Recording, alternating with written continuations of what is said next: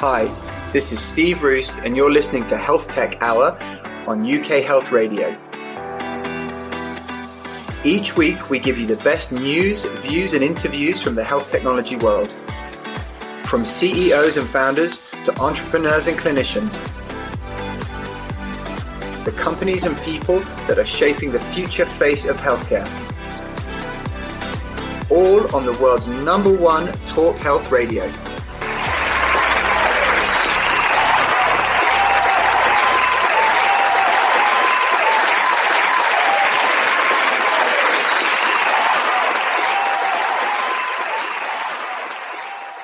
Hello and welcome to this week's Health Tech Hour with me, Steve Roost. Each week we bring you the best news, views and interviews with the founders, leaders, CEOs and clinicians who are changing the face of healthcare in the UK and beyond.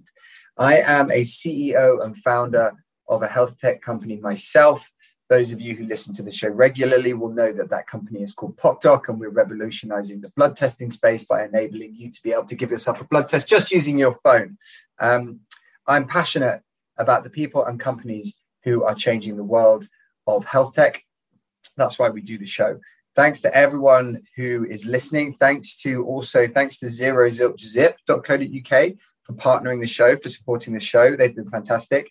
ZeroZilchZip are the UK's leading online curated non-alcoholic drinks retailer. So they have got a huge selection of beers, wines, spirits and fizz, all alcohol-free, but all that they've tested and tasted themselves. Now, as people know on the show, I went on my own alcohol-free journey, and believe you me, having someone taste all of the rubbish stuff so you can get to the good stuff would have been a brilliant thing if I'd have found that at the beginning of my journey. Anyway, ZeroZilchZip.co.uk.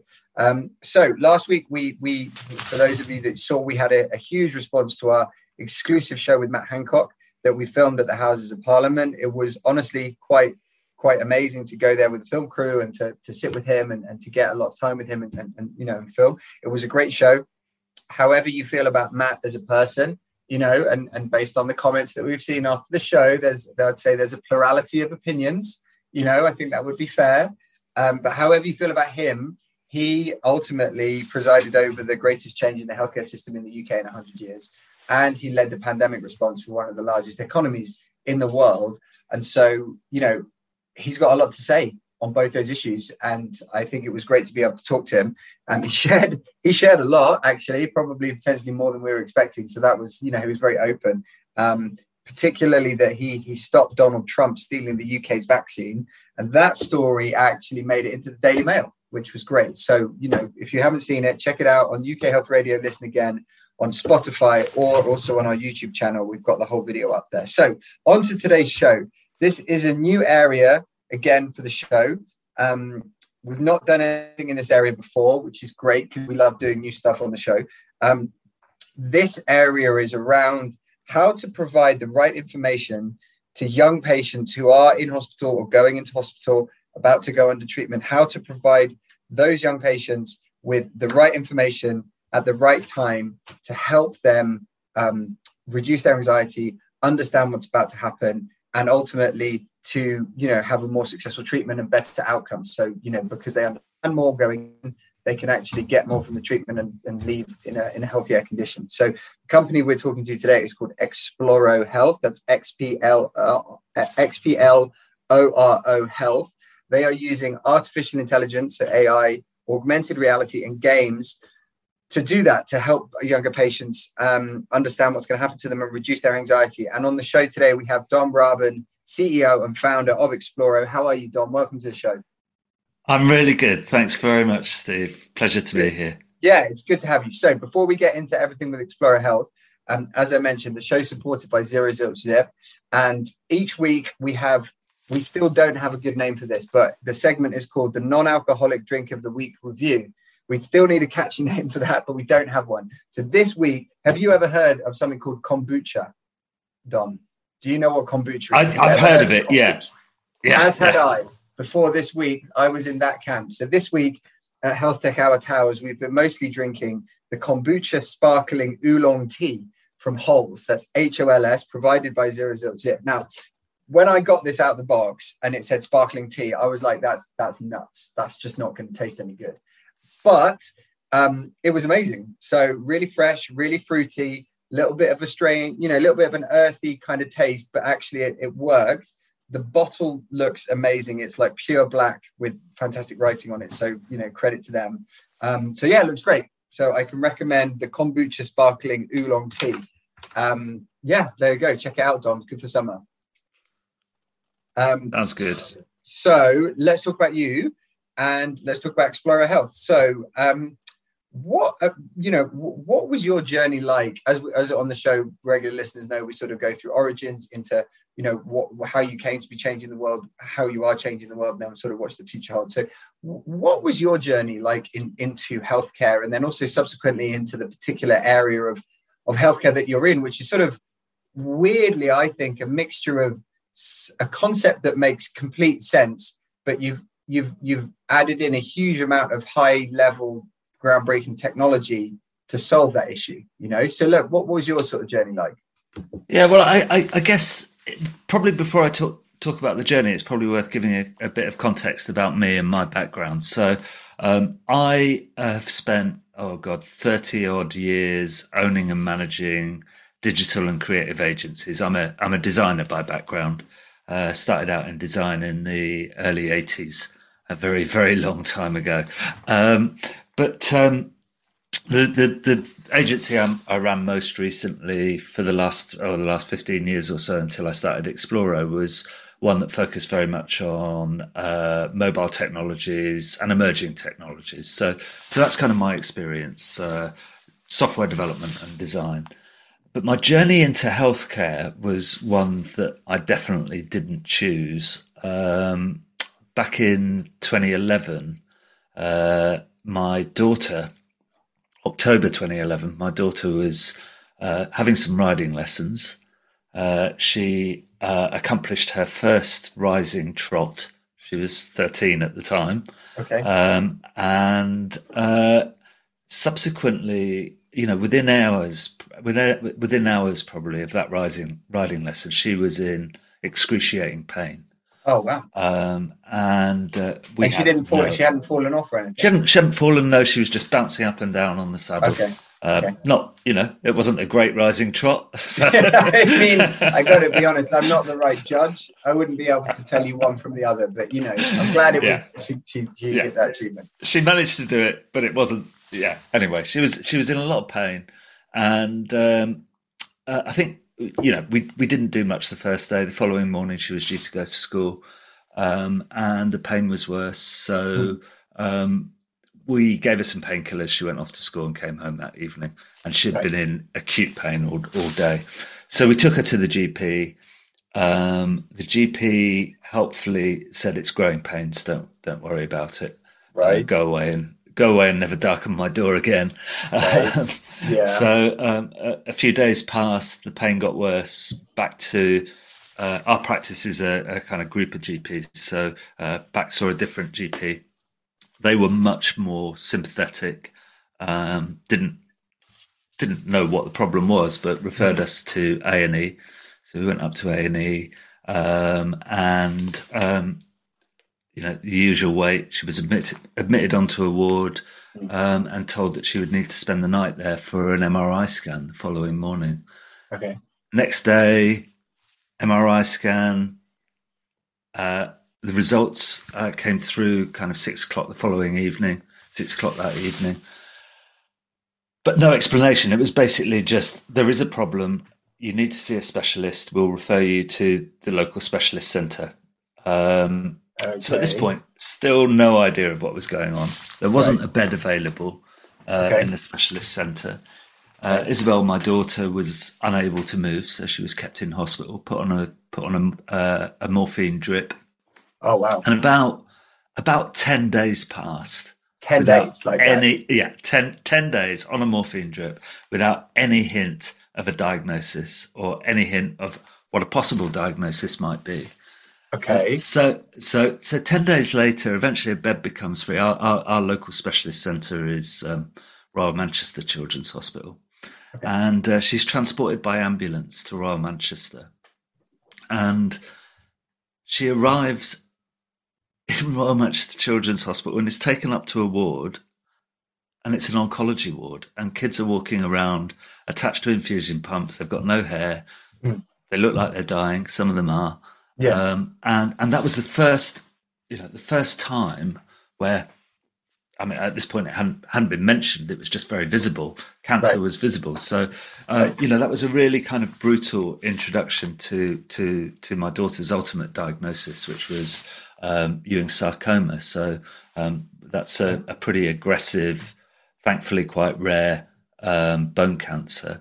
And I mean, I have to say now, just before anyone starts feeling too upset by this story, that she's 10 years cancer free, and she's doing really well. She's just graduated from university, and she's embarking on her career. But that was a very kind of so like at the point where like she got into the cancer ward, at that point no one had mentioned anything about cancer.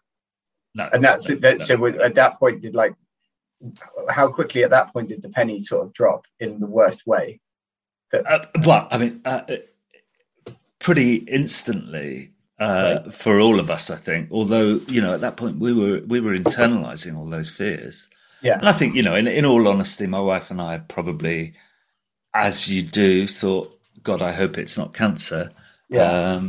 But I think for my daughter particularly, that was a particularly distressing introduction to what was then going to turn into a year-long period of pretty intensive care in various different centres. So, she went on from there. She was treated at 6 different hospitals in total, I think. Okay. She had 15 rounds of chemotherapy. Wow. An operation to remove her sacrum.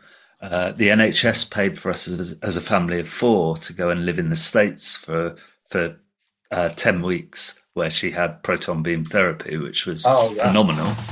So there's been some controversy around that particular therapy, right? Around like whether or not the NHS would do it, or have they started to do it now? Yeah, so I think yes, they've very soon after they paid for us as a family to go to the States, they started the commissioning process for the first 2 proton therapy centres in the UK, which was the Christie NHS Trust and UCLH NHS Trust, both of which are live now and treating patients, and both actually customers of Xploro. But we'll come on to that. We'll come on to that later. I think just to kind of box off the controversies that you're referring to, I think it's more about the controversies arose largely because it's a very, very expensive therapy. And so the choices that the NHS made about who they sent overseas for that therapy were undoubtedly controversial, because, there were some winners like my daughter who got the therapy, and some losers who made the press who didn't get the therapy. So tough decisions. But we were very fortunate in that sense, and very fortunate that, my daughter was in a situation where she was undoubtedly receiving brilliant clinical care from all of the hospitals that she attended. But what she didn't get was any prior information about any of this. So no prior information about what those environments were going to be like. We're sat on a plane going to the States 4,000 miles away for a therapy we know nothing about. Let's just take that as a second, like, because I'm a dad of 3. They're a lot littler, but they're one's 5, little people. Yeah. But like, so what information did you get? Like, suddenly they were like, "Oh, hey, congrats! Like, you can go." I mean, what happened? I mean, what information did we get? Well, so we got a leaflet. We got a leaflet that told us virtually nothing, and a link to a website that showed us some smiling people outside a shiny building. Wow. And that was pretty. And they were like, your appointment's 10 o'clock on Tuesday, like, Yeah, that kind of thing. Yeah. So minimal information. Wow.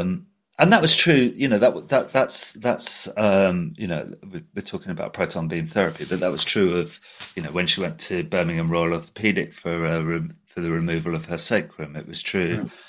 Here's a case in point. It was true in her main hospital when a big piece of machinery was wheeled up to her bedside and she was plugged in. Nobody told her in detail what this piece of machinery was going to do or what the outcome would be. And the procedure failed. It was a stem cell harvester. Oh my gosh. Yeah. And that whole process failed because she wasn't prepared. She wasn't emotionally or psychologically prepared. Right. Wow. Okay. So then after that experience, and so how did that, at what point did you move from being a parent just trying to deal with this traumatic situation to thinking, well, hold up a second, if I'm dealing with this and we're dealing with this, how many other people are? Like, how did that sort of start to happen? Well, look, I mean, I think so many founders in healthcare come into healthcare through personal stories. So I think that's the first thing. Pretty much every single person on the show. Yeah. Including me, pretty much everybody exclusively. Yeah. But then I think, I've met lots of parents who've been through, not necessarily cancer treatment for their children, but prolonged treatment for their children. And to a T, they all reflect on that experience and think, how can I use my professional skills to make that experience better for other children? And, as I said at the top of the show, my skills are in design and software development. Right. So I was very clear that I wanted to do something, but it took me 2 or 3 years to really kind of process all of that and to figure out what was missing and exactly what the problem was and then what I could do about it. And then the real catalyst was a chance meeting with the clinical director of Royal Manchester Children's Hospital, a guy called Dr. Peter Mark Fortune. And I started talking to him about some of the ideas we had. By this point, I'd realized that, something needed to be done about providing information for patients. I'd done some desk-based research, discovered that there's loads of information that says provides patients with information and they experience reduced anxiety and that can lead to better clinical outcomes. So I kind of discussed this with the doctor and he was really, really enthusiastic about helping us do something. And that gave us access into the NHS. It enabled us to start testing some prototypes. It enabled us to actually access some money from the NHS, incredibly. Right. We got about £20,000 to help us build some prototypes. This was back in 2016. And that really kind of kicked off the idea. So, and did you focus on any particular, were you focused on any particular areas to begin with, and like, how did you decide? Because I mean, there's millions of people that go into the NHS every year. So how did you sort of work out where to start? The story started with cancer. So originally it was what we were trying to do was just provide better information for pediatric cancer patients. Okay. And obviously we've moved on since then, but that was where we started. And like, how much? So when you went to talk to what was his name again? Sorry, Peter Mark Fortune. Wow, that's a good name. Peter Mark Fortune from was it the Royal Free? You said. Right? Royal Manchester. Royal Manchester. And so when you went to talk to him, was he sort of like, oh my goodness? Like, what was his reaction when you started to talk about this type of thing? Was it like, oh my God, I'm so pleased someone's coming to talk to me about this. This is a huge issue. Or like, what was his type of take on the whole thing? Like, just curious. Well, I think, Peter Mark's a pediatric intensivist. So he works in intensive care all the time. He sees kids at the sort of maximum state of trauma. Right. But he just absolutely got what we were trying to do. And I should say he's now a non-exec director of the company 6-7 years later. So. Okay. So he just immediately understood. Yeah. Okay. Well, that's good. It's always like, I think in the NHS, it's extremely helpful / necessary to have a kind of champion, Yeah, absolutely. To help Crucial. You with that, particularly for the early access for you, the prototyping, I assume. Yeah. And we were very lucky as well. I mean, we'd done a lot of work in my commercial career as an agency director with a user experience research agency called Sutherland Labs, based in London.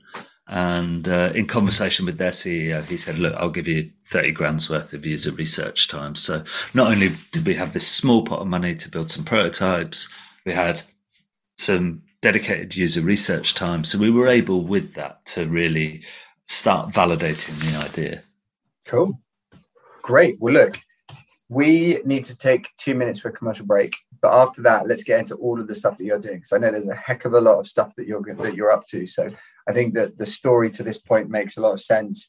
And, transitioning from that insight into, how you started to do this, how do you scale up and all the things you're doing, I think will be super interesting. So we'll be back in 2 minutes with Dom Raban from Xploro Health. UK Health Radio, the station that makes you feel good.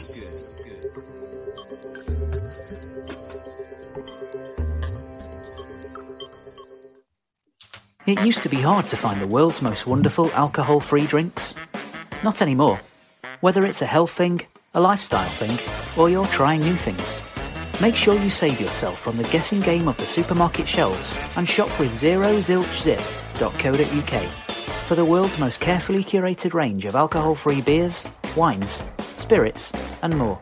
Health Radio listeners can save 5% with the code HEALTH5. Visit zerozilchzip.co.uk or click our banner on the UK Health Radio website. Discover alcohol freedom with Zero Zilch Zip, because nothing's better. UK Health Radio, the station that makes you feel good.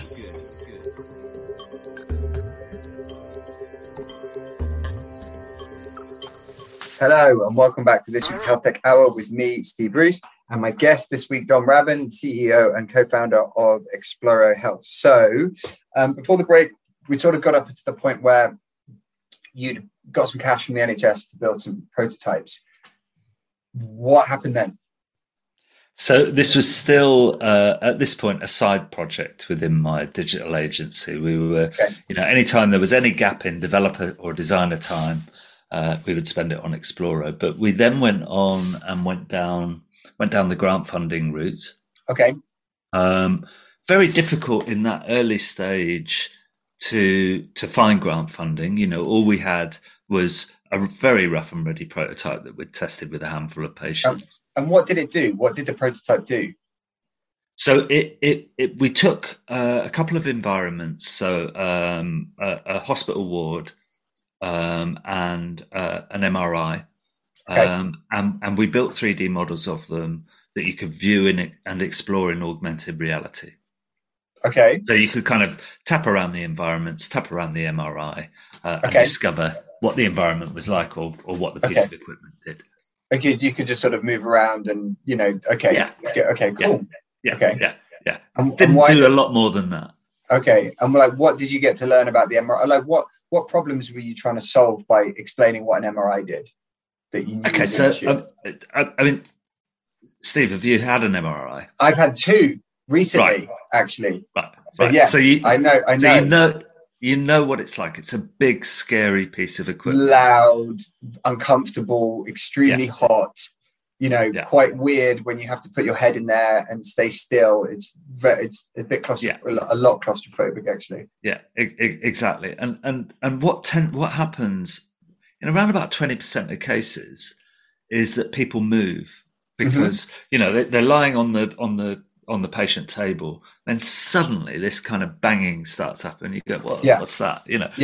And it's pretty scary. So if you move, obviously the procedure has to be started again. That's expensive. And so what we were trying to do was we were taking, in our early prototype, we were taking something that we knew was problematic. We knew that patients were scared coming to it. And even more scared when it started up. So our kind of theory was that if we provide information about that prior to the intervention in a way that's engaging, not anything like the leaflet that my daughter got before she had proton beam therapy, but something much more interactive, much more age appropriate, that we could potentially reduce the number of times a patient moves, and therefore the number of times the procedure has to be repeated.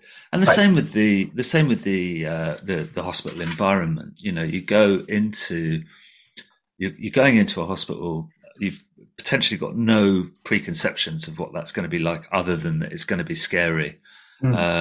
And so, again, we were trying to make that environment more inviting, less scary, by familiarising the child with it beforehand. And you said at the beginning, I think earlier on in the show, and we talked about this in the pre-show call that we always do. There's a financial impact to the system. Obviously, there's a personal impact to the patient being treated. There's obviously a potential risk of a worse outcome health-wise to that if the person has anxiety and so on. But there's also a real financial cost to the system here, right? For this lack of information, lack of care, lack of explanation has a hard financial cost.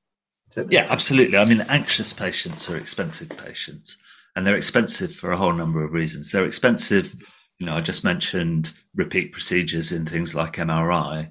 They're expensive because quite often they don't show up for appointments. Mm-hmm. They're expensive because they don't adhere to medicine regimes. Right.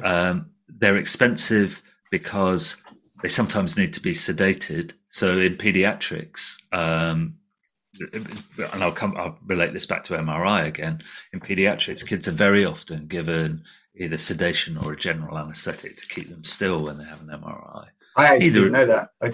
But that makes. I mean, if they won't, okay, I can see that. Yeah. I mean, it's different. We do as we were saying before, we do a lot of work in the States, and they actually use sedation and general anaesthetic to a later age than they tend to do in the UK. Okay.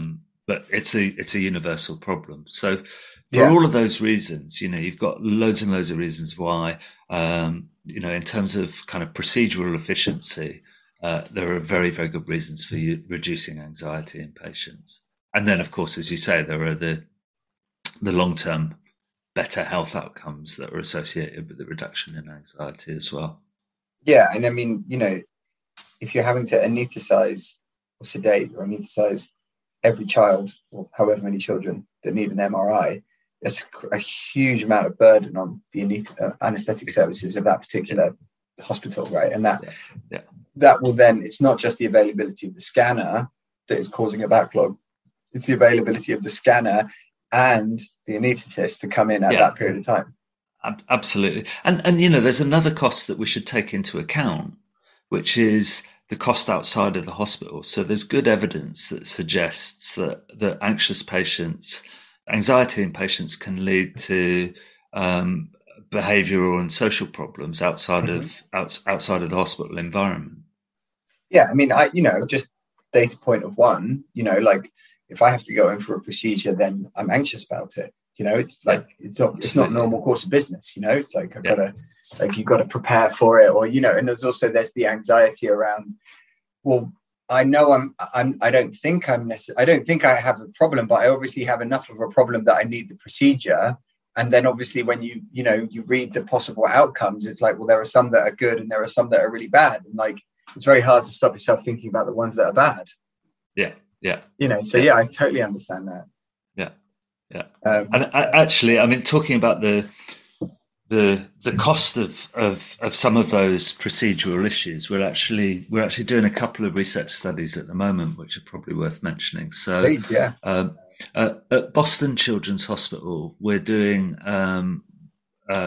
at whether a cohort of children having access to Xploro and then going into the radiology department for an MRI scan. We're looking at whether that cohort move less when they have an MRI than historical data. That's a good idea.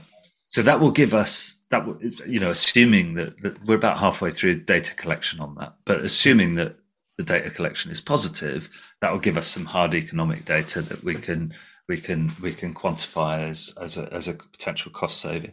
We're doing another study, which is a full 6-month IRB-backed study at a hospital in Portland, in Oregon, where we're looking at whether children accessing Xploro require less pre-procedural sedation. Okay. Again, if we get some positive data from that, that again will give us look, credit to you guys, because I think that obviously we have all sorts of companies and things like that on the show, and I'm in the industry myself and stuff like that. And I think that, the area that you're in, which is providing informational, however you want to describe it, ultimately is trying to provide information in a format and a methodology in a way that's engaging for a particular type of patient cohort, whether it's pediatrics or whoever else it is. Like, you could have very easily not done these clinical work, right? You could have very easily not taken this hard path and still sold it as a service, right? Because actually what you're trying to do is relate it back to a hard clinical decision and treatment pathway, and therefore a hard cost. And I think, like, all credit to you for taking that hard path. Yeah, I think you're right, but I think without the evidence, our market would have been different. I think without the evidence, we would have been looking at a B2C market, so we would have been selling to parents. Okay. Parents absolutely get what we're trying to do and would pay for the product, but we'd rather they didn't. Yeah. Healthcare systems, on the other hand, are harder to convince for good reason. If they're going to spend money, they require evidence, and so it was very important that we gathered that evidence so that we could get healthcare organisations to purchase it rather than parents. Makes sense. And so you've had a couple of these prototypes out there that were working, and this was like 5-6 years ago. And so how did it kind of evolve? From there, you had some of these grant things like that, the grant funding route. What was the journey? And also particularly, like, how did you work out how to make the changes that you made to the product and the technologies? Because you use augmented reality, you use AI, you use games. And how did you evolve each one of those things? Because each of those areas is a huge area in and of itself, right? So yeah, I'm super interested how you evolved the product. Yeah, well, so I mean, I think at this point, I should mention some really key members of our team, and they're our expert advisory board. The oldest member of our expert advisory board is 16, and the youngest is 8. And cool. They're a really diverse group of kids. So some of them, about half the group, have never been into hospital for anything. Okay. And the other half have had, anything from lifelong treatment to year-long treatment, whatever. So that with quite a preponderance of ex-cancer patients and current cancer patients, actually. So our expert advisory board have really been crucial in helping us evolve the product. That board, along with user testing in a hospital setting with patients. Yeah. And I think it's been absolutely crucial to us to make sure that, we're building a product for children. Mm-hmm. I'm 60 years old this year, and who am I? You don't look it. You're very, very flattering. But anyway, who am I? The point is well taken. Yeah. Who are you? Yeah. Who am I to decide what works for children? I've got kids, but that's not the point. And so involving children in the design of Xploro has been absolutely crucial to its success. And we've done that since day one. The very first thing we did way back in 2015 was get some school kids in on work placements to figure out what kind of intervention they would like to see if they were going into a hospital. But okay, I love this. And I because the thing is, like, from time to time, you always hear about, well, you don't always hear, but like you hear about companies that are like, we've given this to these group of children because they're the future and like, etc. And it's just, It just doesn't even sound realistic. But like, so how do you work with children obviously I understand you give them the product, they look at the app and so on. How do you then take that into actual a product roadmap or product changes, or how did they actually help you evolve that? Maybe you can give some examples. I think it's super interesting and it makes total sense. But I would imagine the difficulty in it is not necessarily giving the product to the children. It's actually trying to figure out, based on what they say, how you then, distill that down into actionable, points. But I don't know. I think it's really interesting way to do it. Well, I think How do you do it? So you do it iteratively for a start. So first of all, you need to talk to children to find out what the problem is. Okay. It then requires the skills of a team of designers and developers to figure out what the range of possible solutions might be. What could we develop as a company that might possibly tackle that problem? Mm. So you prototype some of those ideas, and then you take them back to children, and you say, does this kind of do anything for you? Does this kind of meet that problem at all? And you get feedback. And we actually had a session of our expert advisory board this Saturday. Unfortunately, I wasn't able to attend because I was flying back from the States. But we've been doing some work. Here's an example. We've been doing some work recently on our avatar, which is I haven't really talked about the product, but the whole premise of Xploro is that the child creates and customizes an avatar, and that avatar then becomes their guide through their healthcare journey. Okay. And the style of the avatar was based on feedback we got from children about 5 or 6 years ago, and we've been keen to evolve it as our team's become more experienced and all that kind of stuff. So we've developed a much more detailed, more fully featured avatar capable of kind of more sophisticated facial expressions, all that kind of stuff. And we're all really proud of it, and we've had some great feedback on it from contacts on LinkedIn and that kind of stuff. We presented it to the children and they hated it. Really? Amazing. Yeah. They were like, no, you've just completely missed it. Yeah, back to the drawing board. Wow. Yeah. So it's and we'll iterate that process. We'll go back to the next meeting with an iteration. Right. So, but there are other features in Xploro. So, for example, we've got a mood diary where the child can express how they're feeling about upcoming events, and the way in which we do that was completely co-designed with our expert advisory board. So it was a one-day workshop. What are the words you use to describe a range of emotions? How can we visualize these emotions? We picked the most common words they used, and then we created an emoji set to match those emotions with them. Okay. And what, like, maybe could you give us, to the point around, could you give us kind of like a child's experience of Xploro? Like, how do they start interacting with it? How, and just walk us through it? Because I think it's super interesting. I think it would be really helpful just to go through it a little bit, because there's obviously so much cool stuff associated with it. Yeah, sure. So the most important thing is that the child gets access to Xploro as early on as possible. Mm-hmm. So ideally, they'll get access before they've even come into hospital, because it's much easier if a child goes into hospital in a state that isn't anxious. Yeah. That's much easier than trying to reduce anxiety when they come through the door. So Xploro is designed to sit on the child's own device, whether it be a tablet or a phone. They get hold of it, maybe with the first consultant appointment letter. And then the first thing the child does is create and customize an avatar, which then becomes their guide through their journey. The guide then introduces the child to things like avatars of all the staff they're likely to meet when they come into hospital. Okay. 3D virtual environments of, hospital waiting rooms, treatment rooms, wards, whatever it might be that they're going to experience. Is it specific for their treatment pathway, so to speak, or is it generic at this point? Well, it's specific to a general diagnosis. We know nothing about the individual patient. Right, got it.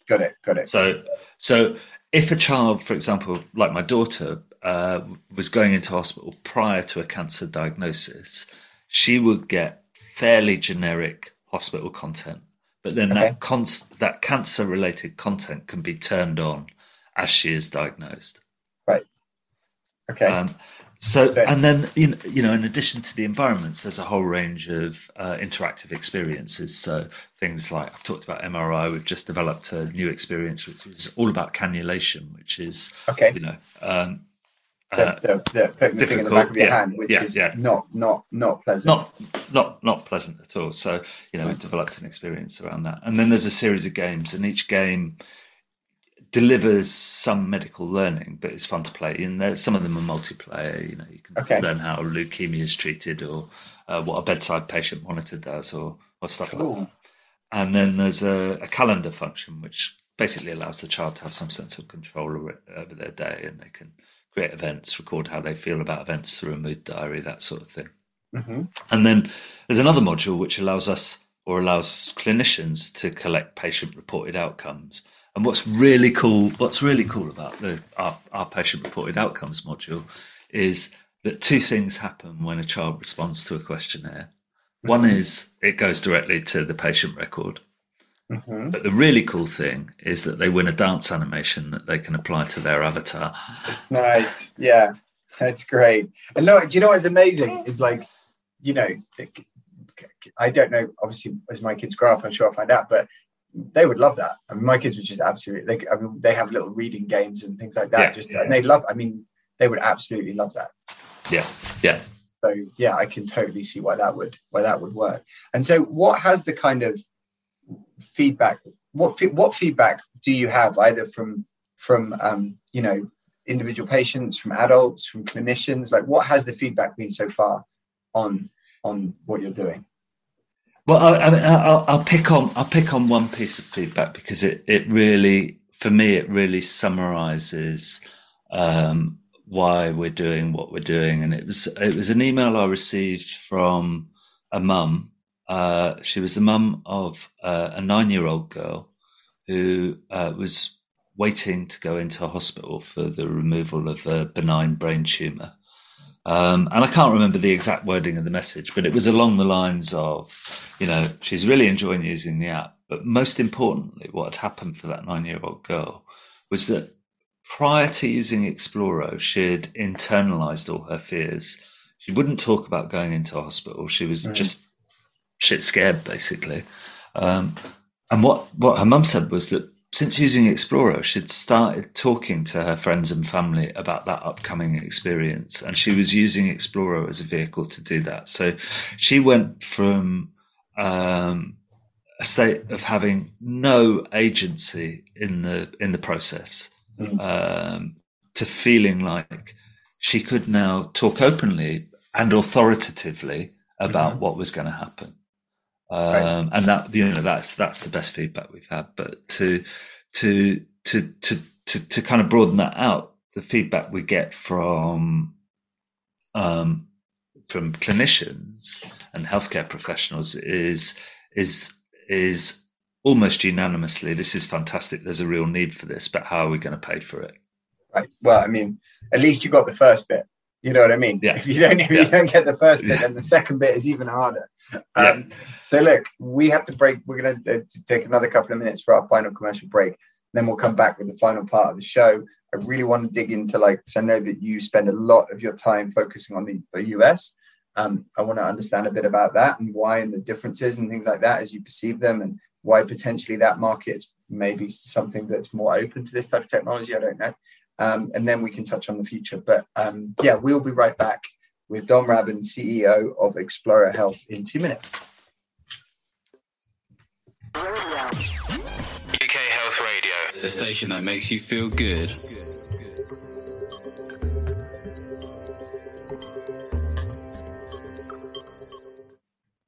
It used to be hard to find the world's most wonderful alcohol-free drinks. Not anymore. Whether it's a health thing, a lifestyle thing, or you're trying new things, make sure you save yourself from the guessing game of the supermarket shelves and shop with zerozilchzip.co.uk for the world's most carefully curated range of alcohol-free beers, wines, spirits, and more. Health Radio listeners can save 5% with the code HEALTH5. Visit zerozilchzip.co.uk or click our banner on the UK Health Radio website. Discover alcohol freedom with Zero Zilch Zip, because nothing's better. UK Health Radio, the station that makes you feel good.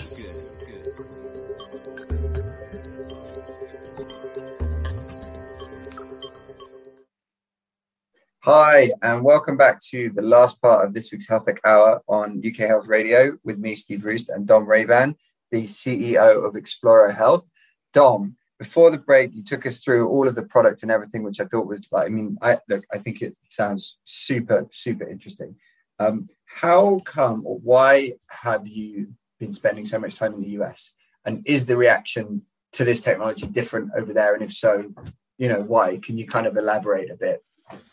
Yeah, so I mean, I think when we first started building Xploro, we knew that if it was going to be commercially viable, we would need to market it in more than just the UK. So we built it from day one with internationalization in mind. So we always knew that we would look at multiple territories. The US was an obvious one, and about 18 months ago, we had a really fortuitous break in terms of accessing that market. So we were, back in December 2020, we were one of 13 startups, the only startup from outside of the US actually, to be accepted onto an accelerator called KidsX, which is run by Children's Hospital of Los Angeles. And what that accelerator did, and it was really quite unique in terms of how accelerators operate, what that accelerator did was they'd assembled a network of 50 or so children's hospitals, most of them US-based, a scattering in Europe as well. And they kind of said to all of these hospitals in this network, to be part of the network, you need to be willing to engage with these startups and take them on commercial trials, basically. And the way the selection process worked was that all 50 plus hospitals voted on the startups that they would like to see being part of the accelerator, and we got through, which was amazing. And that resulted. That's a huge honor. The one only non-US company. Yeah, it was incredible. And that resulted in a kind of matchmaking exercise with the hospitals that had voted for us, and about 20 or so of the hospitals had voted for us, which was amazing. And we now count Boston Children's Hospital as a customer as a result of that process. I mentioned the trial that we've got going on in Portland, Oregon. That's as a result of that process. We've got other customers in the US who weren't necessarily part of the KidsX network, but because of the reputational value of that accelerator, it meant that we had introductions there as well. So that really, it did what accelerators are supposed to do. It really accelerated us into the US market. Yeah. So 2020, we went from, the beginning of 2020, we went from having no traction whatsoever in the US to now where, we've got several customers, we've got trials going on. And we're now part of actually another program, which is an incubator as opposed to an accelerator. I'm not quite sure what the difference is, but it's a year-long incubator run by a payer. So they're called Care First. They're part of the Blue Cross Blue Shield network, and a provider, which is LifeBridge Health, who provide integrated health services in the Mid-Atlantic region. And what they're doing, and again, we're one of 7 startups on that, and again, the only one outside of the US. What they're doing is, as well as providing some investment, they're really mentoring us on how we do 2 things that are really important for our kind of growth over the next 18 months or so. One is, how do we go from secondary and tertiary care into primary care as well? And then the other thing is, how do we position ourselves for the payer market in the US? Right. And what is it? Because obviously, it seems like that's a pretty strongly positive reaction to what you're doing. From the first accelerator where there's 20 or so hospitals that have sort of opted in to want to talk to you, to the incubator, to the insurer, and so on. Like, what is it particularly that they're interested in, beyond the general, wow, what you're doing is really cool, but what is it that's particularly attractive to them? Yeah, so I think there's there's a key difference between the UK and the US, and that is the emphasis on patient engagement. Patient engagement is a real driver in the US in a way in which it isn't here, and we play very neatly into patient engagement. So we're not having that. I think I finished just before the commercial break saying, one of the questions clinicians ask is how are we going to pay for it? Mm-hmm. That is not a question we get asked in the United States. And that's because, and so what do they mean, or what do you mean by patient engagement? Well, what does that mean? Where does it start? Where does it stop? Okay, so patient engagement should start, as Xploro does, at the very point of first contact with the healthcare system, and it should follow that relationship through to beyond discharge. And Xploro does that very effectively. And I guess what we help a hospital do is build better, longer lasting relationships with patients. And remember, in the US, they're customers as much as they're patients. So I was going to ask if that do you think that's one of the reasons why patient engagement is more important? I think it definitely plays into that. Yeah. And look, as someone wanting to provide information for kids, I'd far rather that we weren't in that kind of commercial discussion, but we're a business, and from a business perspective, playing into that that patient engagement piece, because it is a competitive system, works really well for us. And like, maybe it's different in the US. I don't know. But if people aren't using Xploro, if hospitals or healthcare providers don't have Xploro, within pediatrics, generally, what are they doing? Is it still leaflets? Yeah, and it's still, that's kind of what you're pitching against. Yeah, I mean, so it is leaflets. I mean, but in the UK, they're called place specialists. In the United States, they're called child life specialists. Those are the people on the ground who very effectively do what we're trying to do digitally. Right, but that's like a one-to-one. It's like a physical. That's a person. It's a physical person, yeah, and there just aren't the resources to have one child life or one play specialist to one patient. Yeah. So those are the departments that we play most well into: child life, play therapy. Yeah. But as you say, we're filling in the gaps because there aren't the resources for them to provide that one-to-one care all the time. Yeah, no, I completely understand. I mean, it sort of would be sort of bizarre that there would be an expectation that there would be an individual advisor per child. Like that would, I could see, I'm not sure necessarily that I would think that would be, I think that would be great. I'm just not sure I would have that expectation. Yeah. I don't know. So what's next, in the next sort of 12 to 24 months for Xploro? Well, look, I mean, I've talked a lot about the commercialism in the States. Let me tell you what we're doing in Africa. So, please. Yeah. So, last year we teamed up with a charity called World Child Cancer, and we've basically given them as many licenses as they need, unlimited numbers, to put Xploro in the hands of children in low and middle income countries. And to that end, we went live in Ghana in November of last year. We're going live in Malawi soon, which is going to require us to translate Xploro into a language called Chichewa, which I've never heard of before. That's really then cool. We're going live in the Cameroon after that, and then hopefully Bangladesh and Nepal later in the year.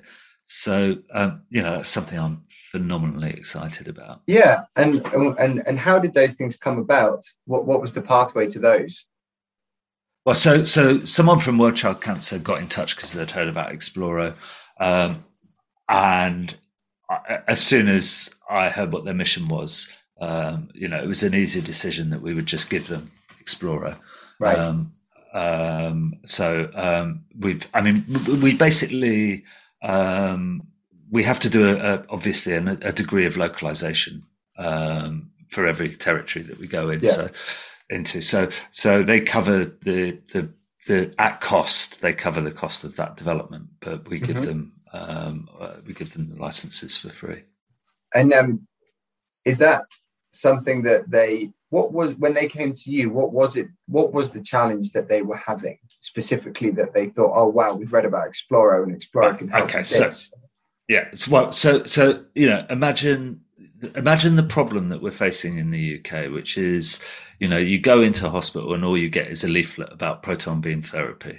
Yeah. You go into a hospital in Africa, you don't even necessarily get a leaflet. There are no, resources are so scarce that patient information is way down the list of priorities. So we're fulfilling that gap.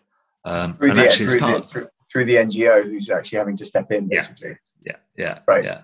Absolutely. Wow. Yeah. So that's something exciting. Hugely exciting. And then the other thing that is also hugely exciting, which we're beginning to develop this year, is, and I'll relate it back to my daughter's experience. So when my daughter was going through treatment, her brother, who is 2 years younger than her, he was 11 at the time, his needs were ignored for a year. 11-year-old boy, lots of needs, but our focus was on our daughter because she was potentially dying. So I've been really interested in the psychosocial needs of siblings. Mm-hmm. So one of the things that we're doing over the coming few months is developing content for siblings. So when a parent gets access to Xploro, they'll get access for all of their children, and each child can have an instance of Xploro. We can enable communication between those apps because it's been authorized by the parent. Mm-hmm. And that means we can do funky things like have avatars meet in augmented reality, share hugs, share emojis, share messaging, that kind of stuff. So that is cool. That is really cool. So they can siblings can kind of talk to each other. Yeah. And it takes us into a more kind of holistic space where we're thinking about if a family member is going through treatment, how do we support the whole family through that? Yeah, and it also sort of extends your touch point, like how long you're helping through the process, right? Yes. It's not just like, oh, here's some information about how an MRI scan works. It's actually supporting everybody through this journey, which could take years. I mean, it could be a very long journey for some people. Totally. Yeah. Cool. Well, look, Dom, thank you very much for coming on the show. We've come to the end of the show.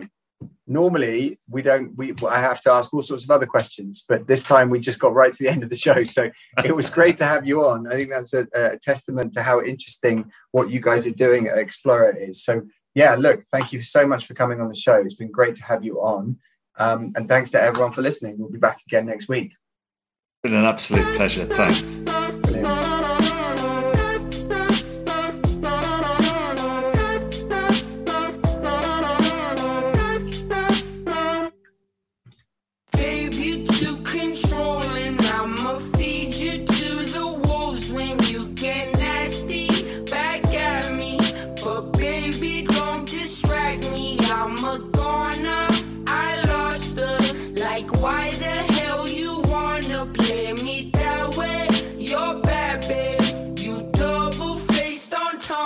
Life goes